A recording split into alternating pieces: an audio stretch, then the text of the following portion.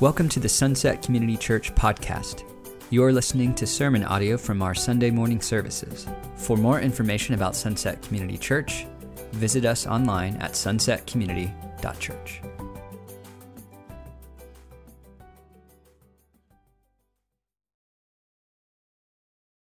Thanks, Jamar. You all can have a seat. If you have kids this morning, we are keeping our elementary age kids, so that's, first through fifth grade, sixth grade, in the service this morning. There's some activity packets if you want to grab one of those. But I know you guys, you elementary kids can hang, right? Like, you can follow the scriptures, and you can take some notes, and you can ask me some questions after the service, because adults never do that. They know everything. They don't have no points of clarification. But if you want to ask me any questions, I would love that after the message as well.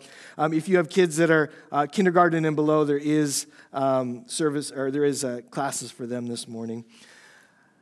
Just real quick, I'm just curious, for those of you that are here, you can answer this online as well, but how many of you do make it a habit this time of year to set some new goals for 2022? Just a brief scientific poll of our church. Okay, so by my estimation, maybe 35% of our group. Okay. The rest of you are good, right? Like, no need to change anything up, no need to rock the boat. I actually start making goals like in December because I start thinking about the goals that I should have made, that I didn't keep, the previous months.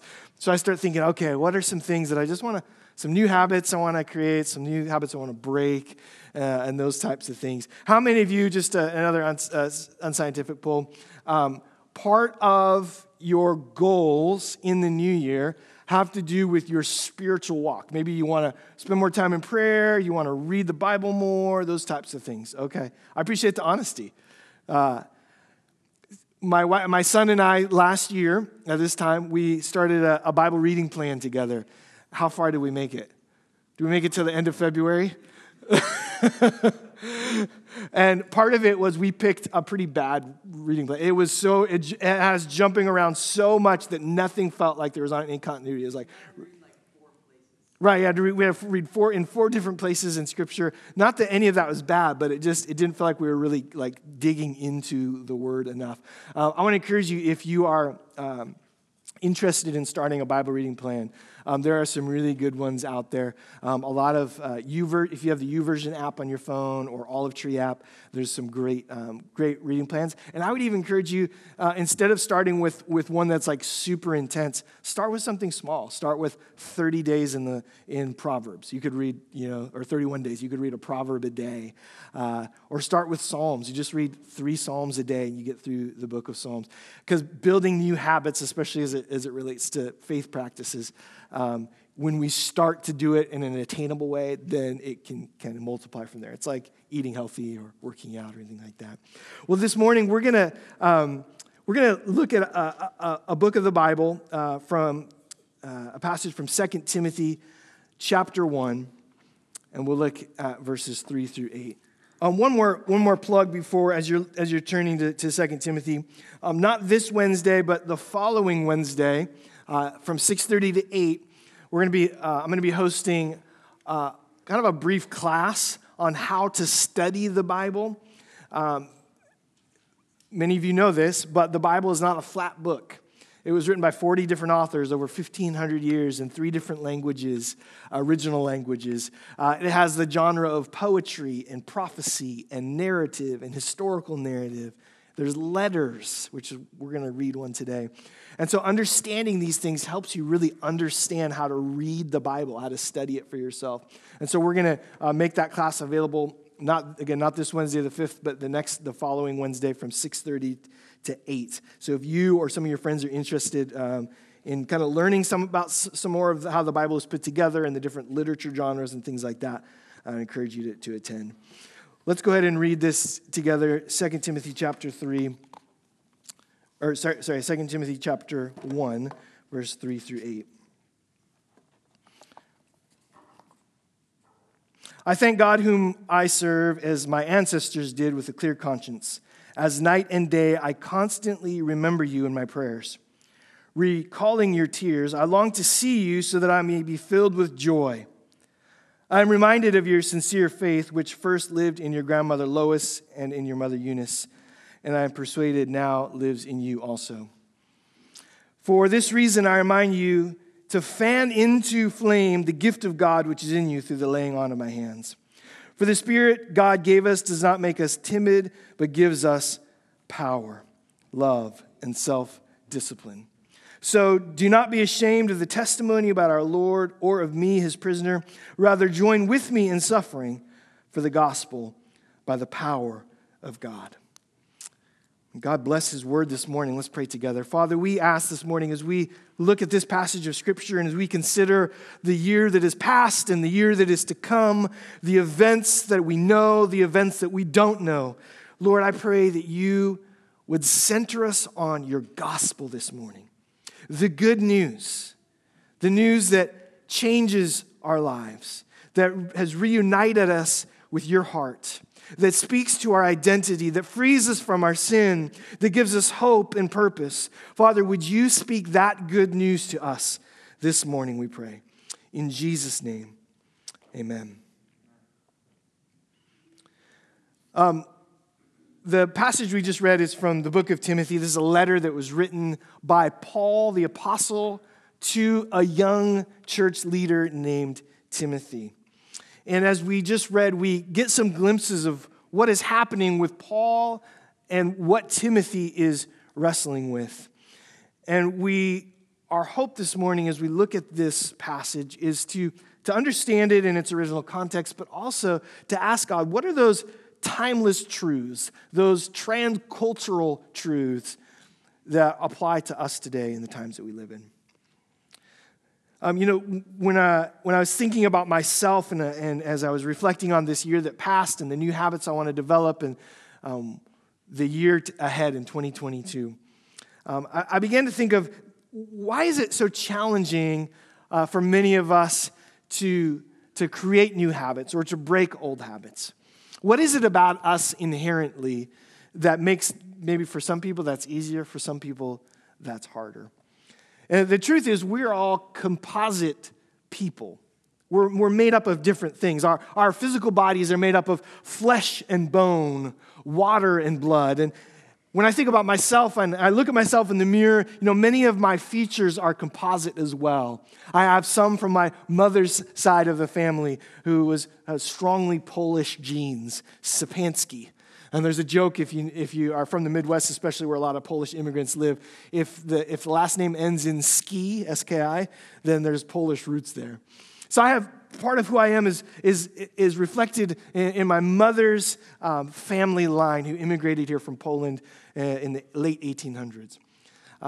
Part of it is from my father's side, the Fouché side. And in fact, as I get older, I notice that my hairline is looking a lot more like my dad's hairline. My sense of humor is also a blend. It's a composite. I think I find myself saying the exact same things I remember hearing my dad say when I was a kid. And my cheesy sense of humor is definitely from my mom's side of the family. But I'm also different than my family lines. I'm actually taller than any of my relatives on either side of my family. I'm more athletically inclined also and played a lot more sports, especially growing up, than any of my relatives ever did. When we think about ourselves, there's many things that shape who we are. And you're probably thinking of some of these things right now yourself, about who you take after. There are things that shape who we are both in body, but also in soul. And many of us spend a good part of our life trying to find out who we truly are. I actually find that fascinating, that you can live for decades on this earth and still not quite know who you are. Some people, they're actively trying to find that out. We have in our culture things like personality tests, which are meant to identify traits in your personality and in who you are, strengths and weaknesses. So many of you, maybe in the last couple of years, you've heard of this thing called the Enneagram, which has really become really popular. And why is that so popular? Why is it so interesting? Well, because we want to know who we are, how we're wired, why we react the way we react, why we're interested in the things we're interested in.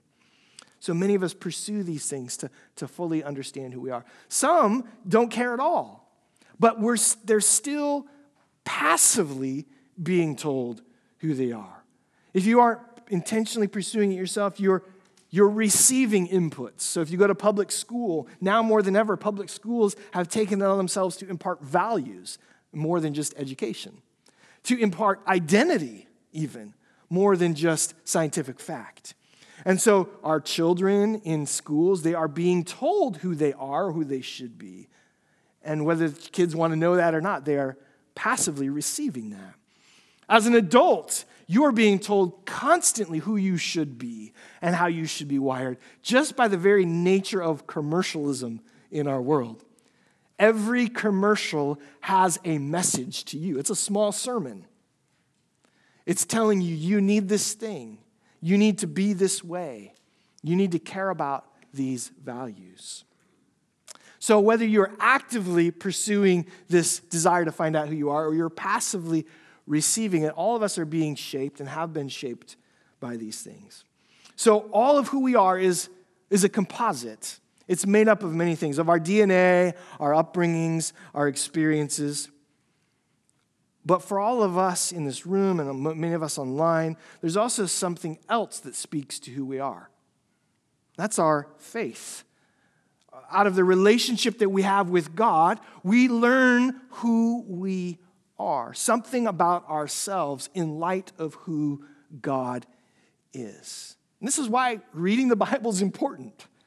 It's not a scientific manual or even necessarily a specific handbook for life where you can just flip through every circumstance and situation. But what it is it's a story of the character and nature of God and how he reacts and relates to his creation. So in reading God's word, we learn something about ourselves as we learn about God.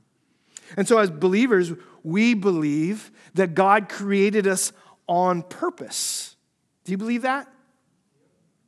And so if God created you and me on purpose, then that means he knows us better than we know ourselves. Better than any personality test or any cultural movement or values that can be imparted.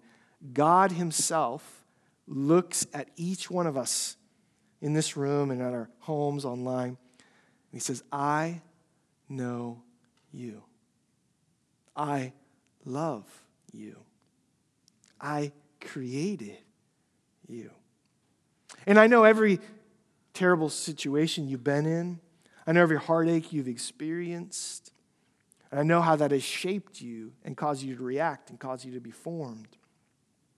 And so if that is true, that God knows us, he knows who we are, then he should be our starting point for the goals that we make, for the purposes that we have in this life. You know, my faith in God has made me lean into who he's created me to be, but I still on occasion find myself thinking, what's my purpose? What am I created for? What am I here for? No matter what I got and how I got it, whether it's from my mom's side or my dad's side, my own experiences, my own mistakes, what is my purpose? And just like my physical makeup, there's the answer to this question can often be composite as well. So right now in my life, in the season I'm in, as a husband, my purpose is to love my wife very well. The Bible says to serve my wife like Christ served the church. So that's one of my purposes. I'm also a father. And so my role as a father is to love my kids as well, but it's even more than that. It's to instruct them. It's to train them. It's to discipline them.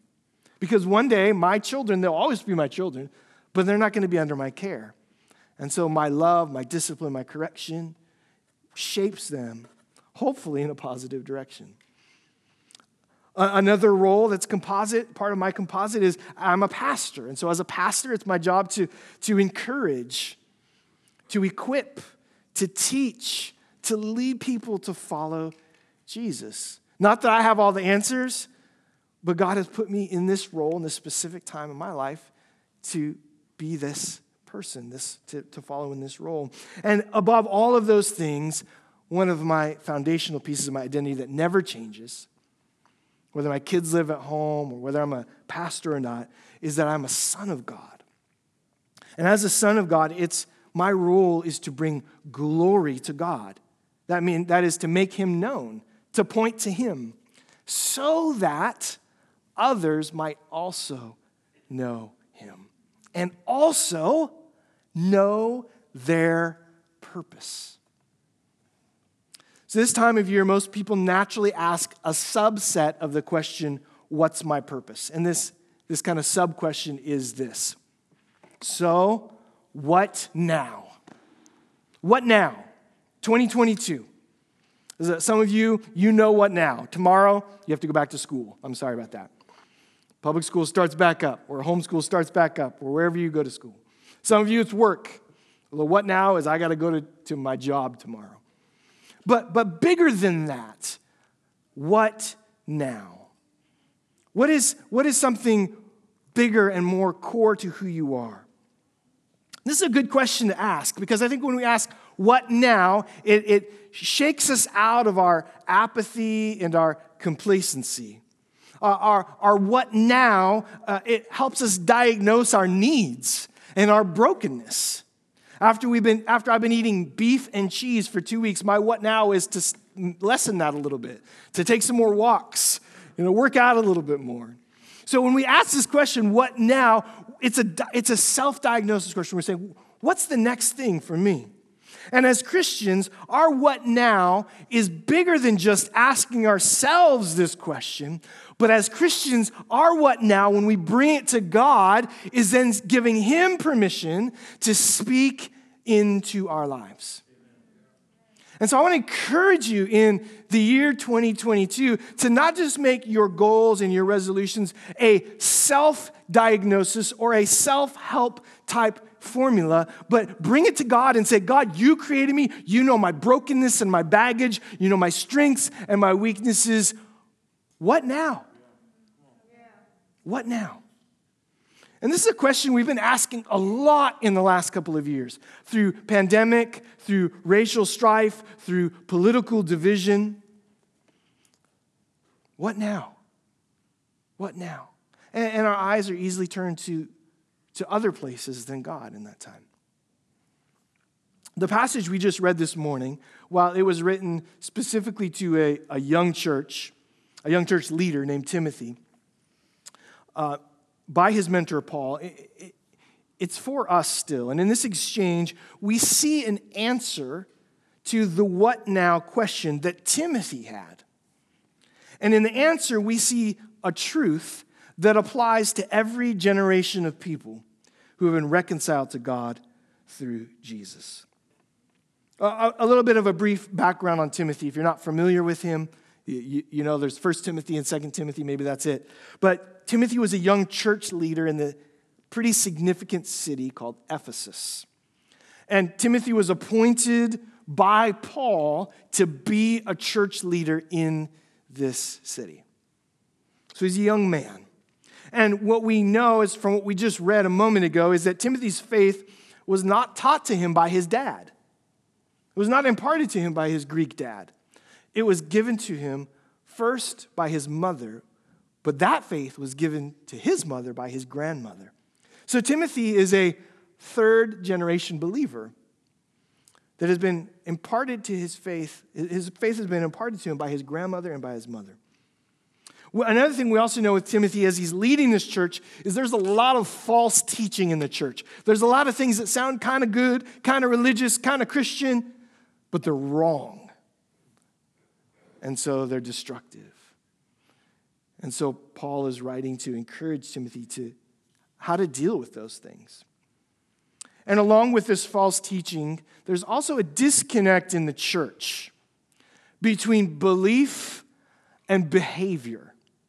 There's a lot of people in the church in Ephesus that nod to Jesus and the ways of Jesus, and they live completely at odds with the holiness that Jesus asks his followers to walk in. So Timothy's navigating that as well. And oh yeah, just in case you missed it, Paul is writing this letter to Timothy because he's in jail. And he's not in jail because he had a speeding ticket, that he's driving that chariot too fast down the Romans road. He's in jail because he was ministering the gospel. He was sharing the gospel. He was living out his faith. And so now he's in jail. So with all these things in mind, Paul is challenging. We see this in just the very first verses of this letter. He's challenging Timothy not to pull back, but to lean forward. And why would he be challenging Timothy to do this? Because Timothy's not leaning forward. In fact, Timothy is afraid. Timothy's got some fear issues. And we know this isn't just because Paul's now in jail, his mentor's in jail, or just because things are just now tough. This has probably been an issue with Timothy for a long time. In the first letter that he wrote to Timothy, Paul says in 1 Timothy chapter 4, he says, "Don't let anybody look down on you because you are young, but set an example for the believers in speech and life and love and faith and purity." So Paul's already been trying to encourage this young leader not to be timid, not to be afraid. And so he comes back to that again, and he opens up this letter to Timothy saying essentially the same thing. Whoops. Let's look at that again.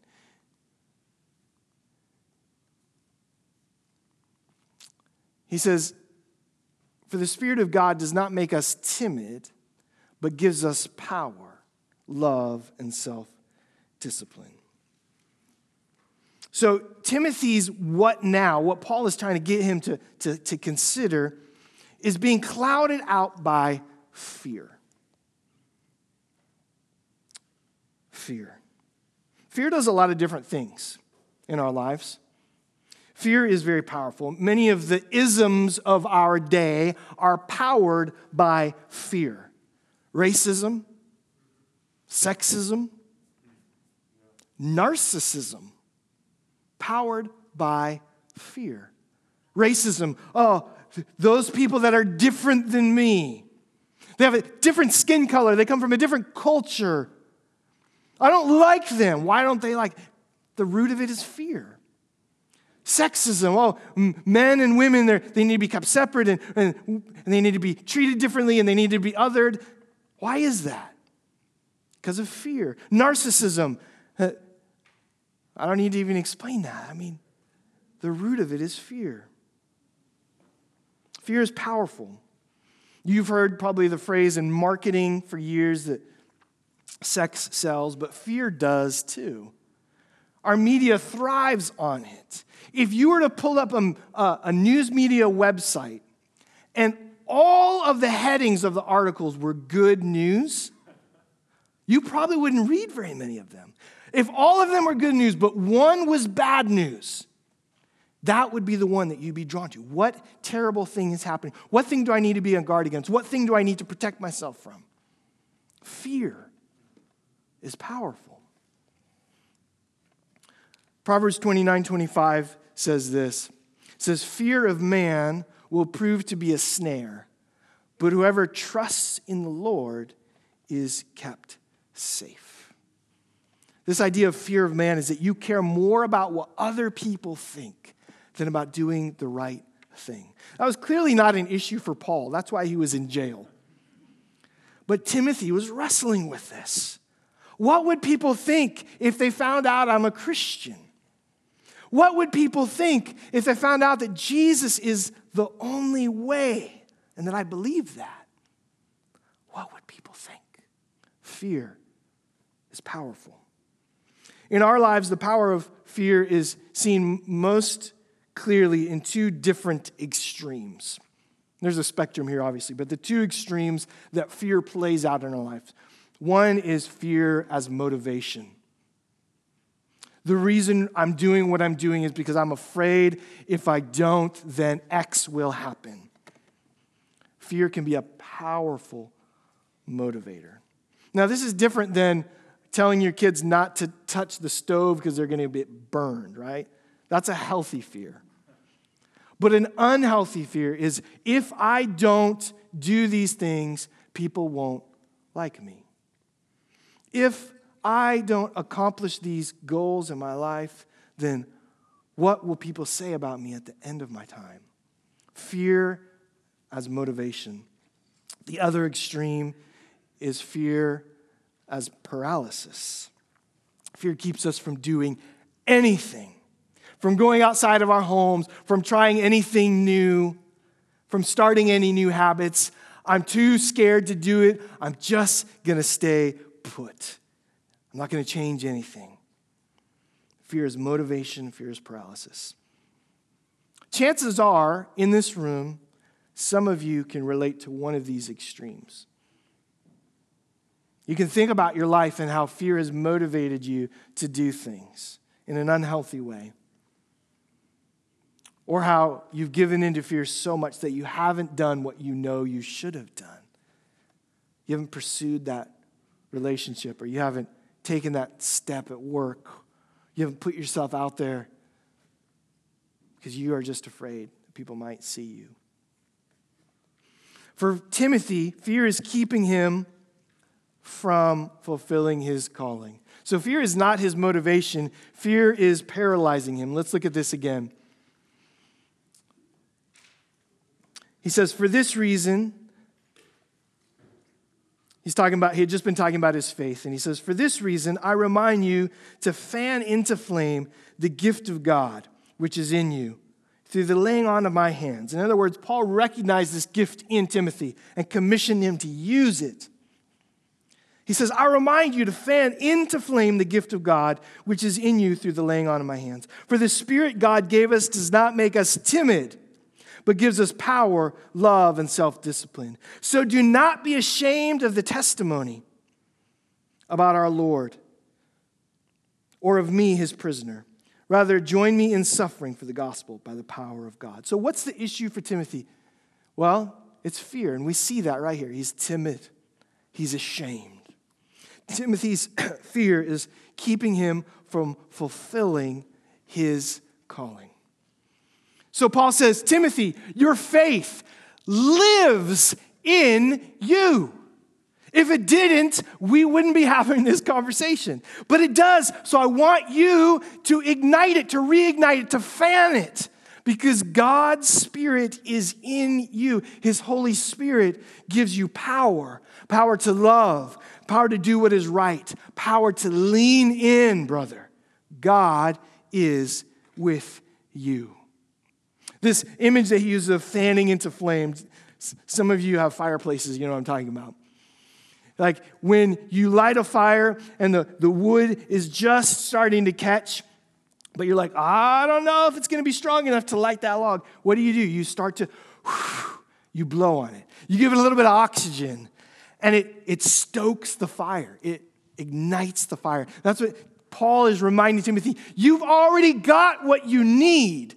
God is with you. His Spirit is in you. You have gifts that he's given you. Just give it some oxygen. Just blow on it a little bit.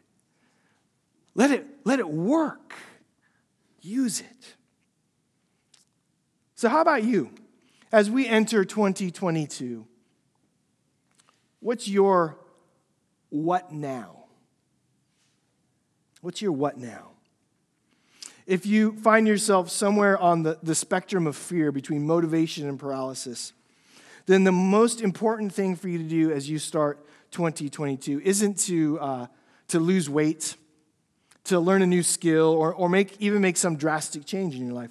No, I think the very first thing that we need to do as believers in 2022 is, if the flame of the Spirit has started to diminish in our lives, we need to reignite that flame. Let's listen and see how this might look. Because Paul doesn't stop there. He gives some further encouragement to Timothy. Pay attention to what he says here. So again, he says, do not be ashamed of the testimony about our Lord or me, his prisoner.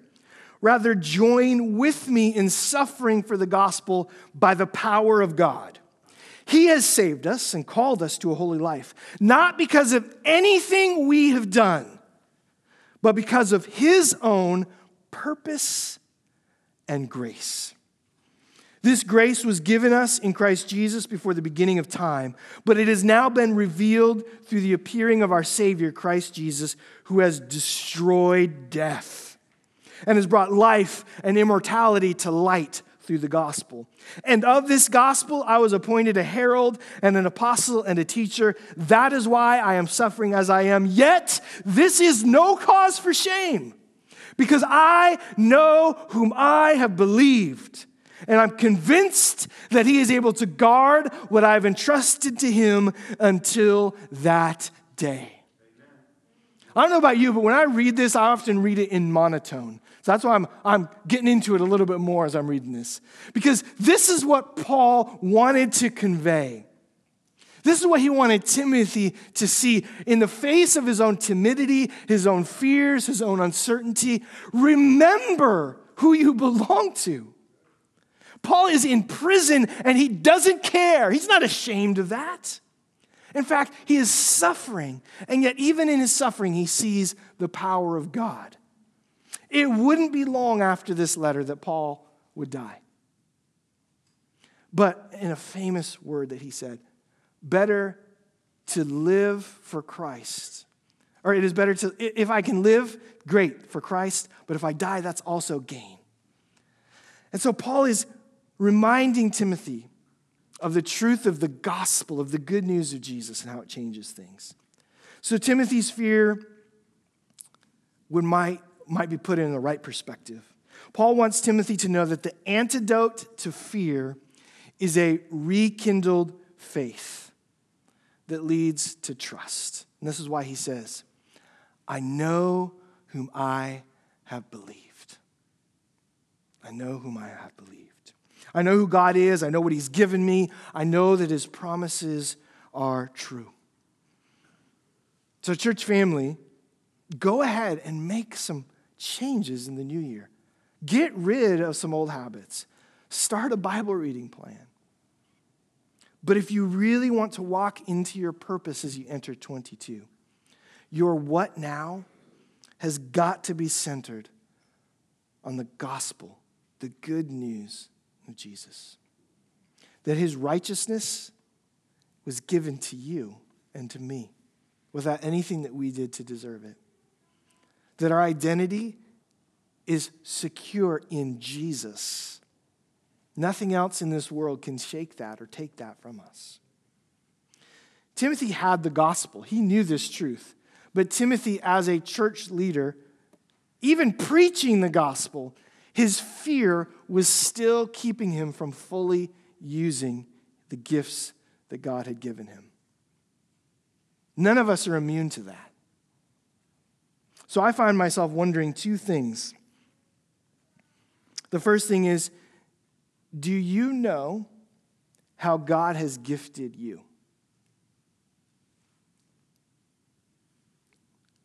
Teenager, retiree, do you know how God has gifted you? The other question is, if you do, how are you using those gifts? Oftentimes, I come from a charismatic background. I used to think of them as the gifts of the Spirit. I used to think of them as like some sort of superpower. That's not what we're talking about here. But what we are talking about is a Spirit-empowered gift that I believe every child of God has, every son and daughter. I want to encourage you in this new year to ask God about that if you've never done that before.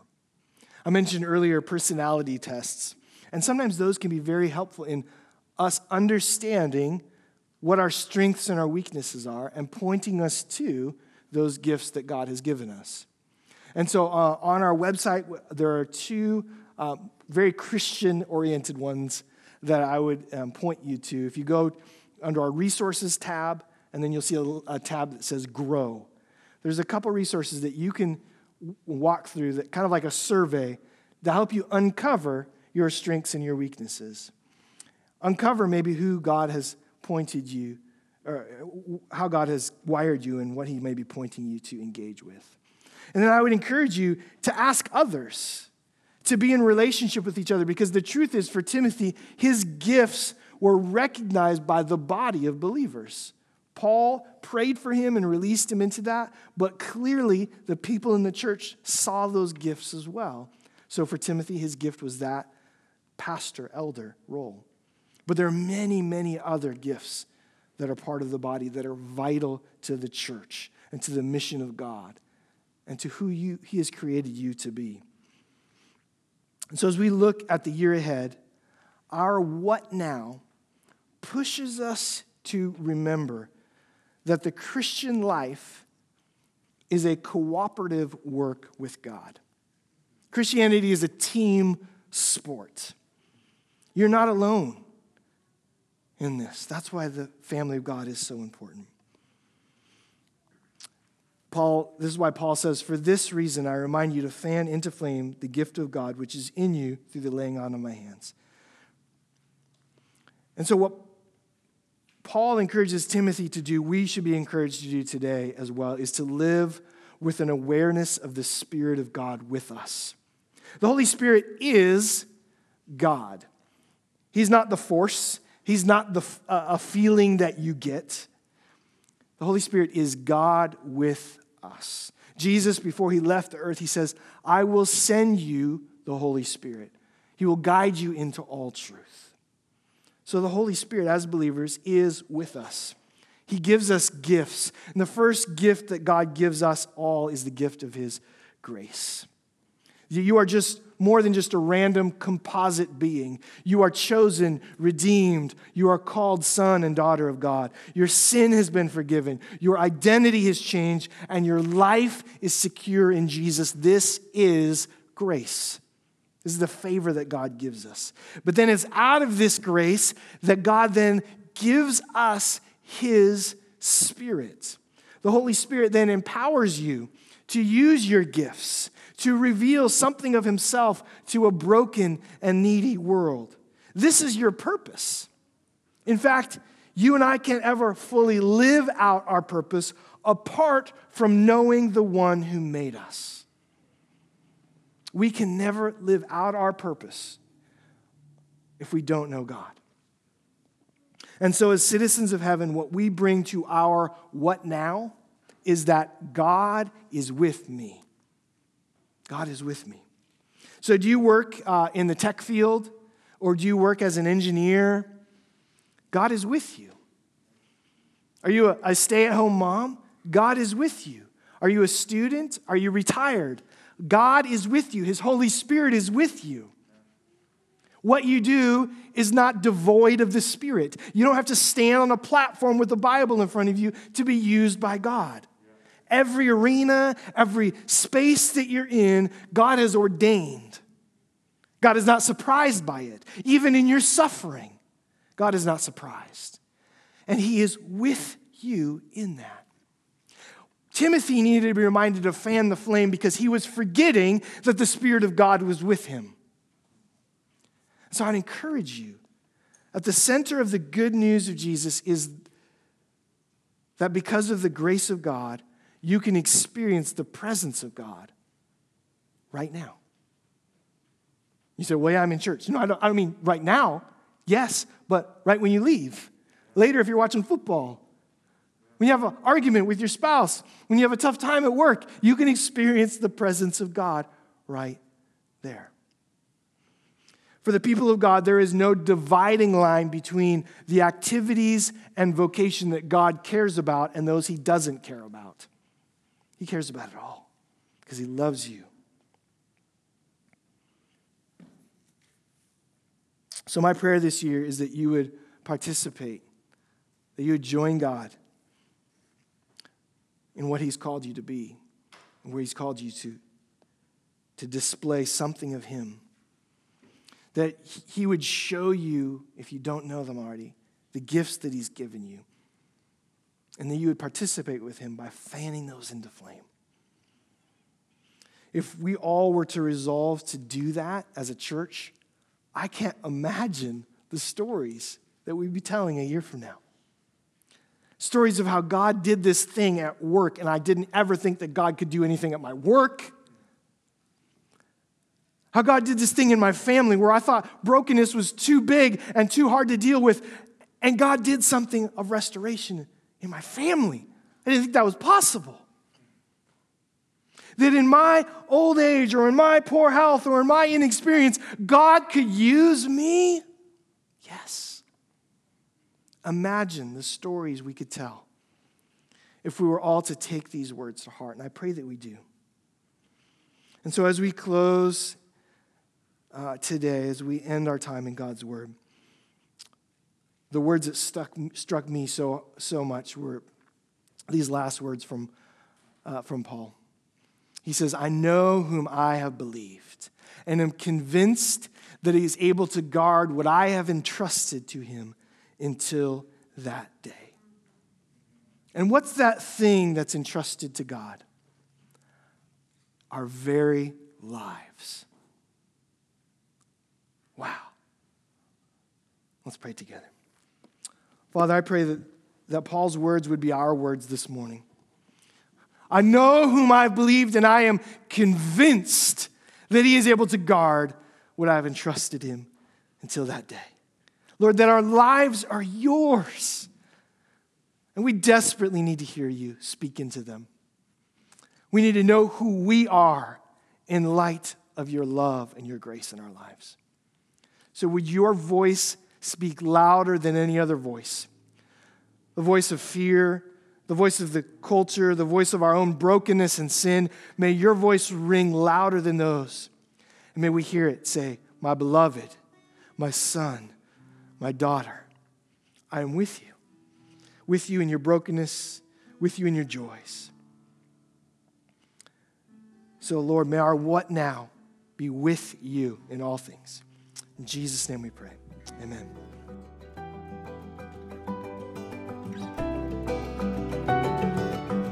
You've been listening to sermon audio from Sunset Community Church. Sunset Community Church is located in Renton, Washington. For more information, visit our website at sunsetcommunity.church.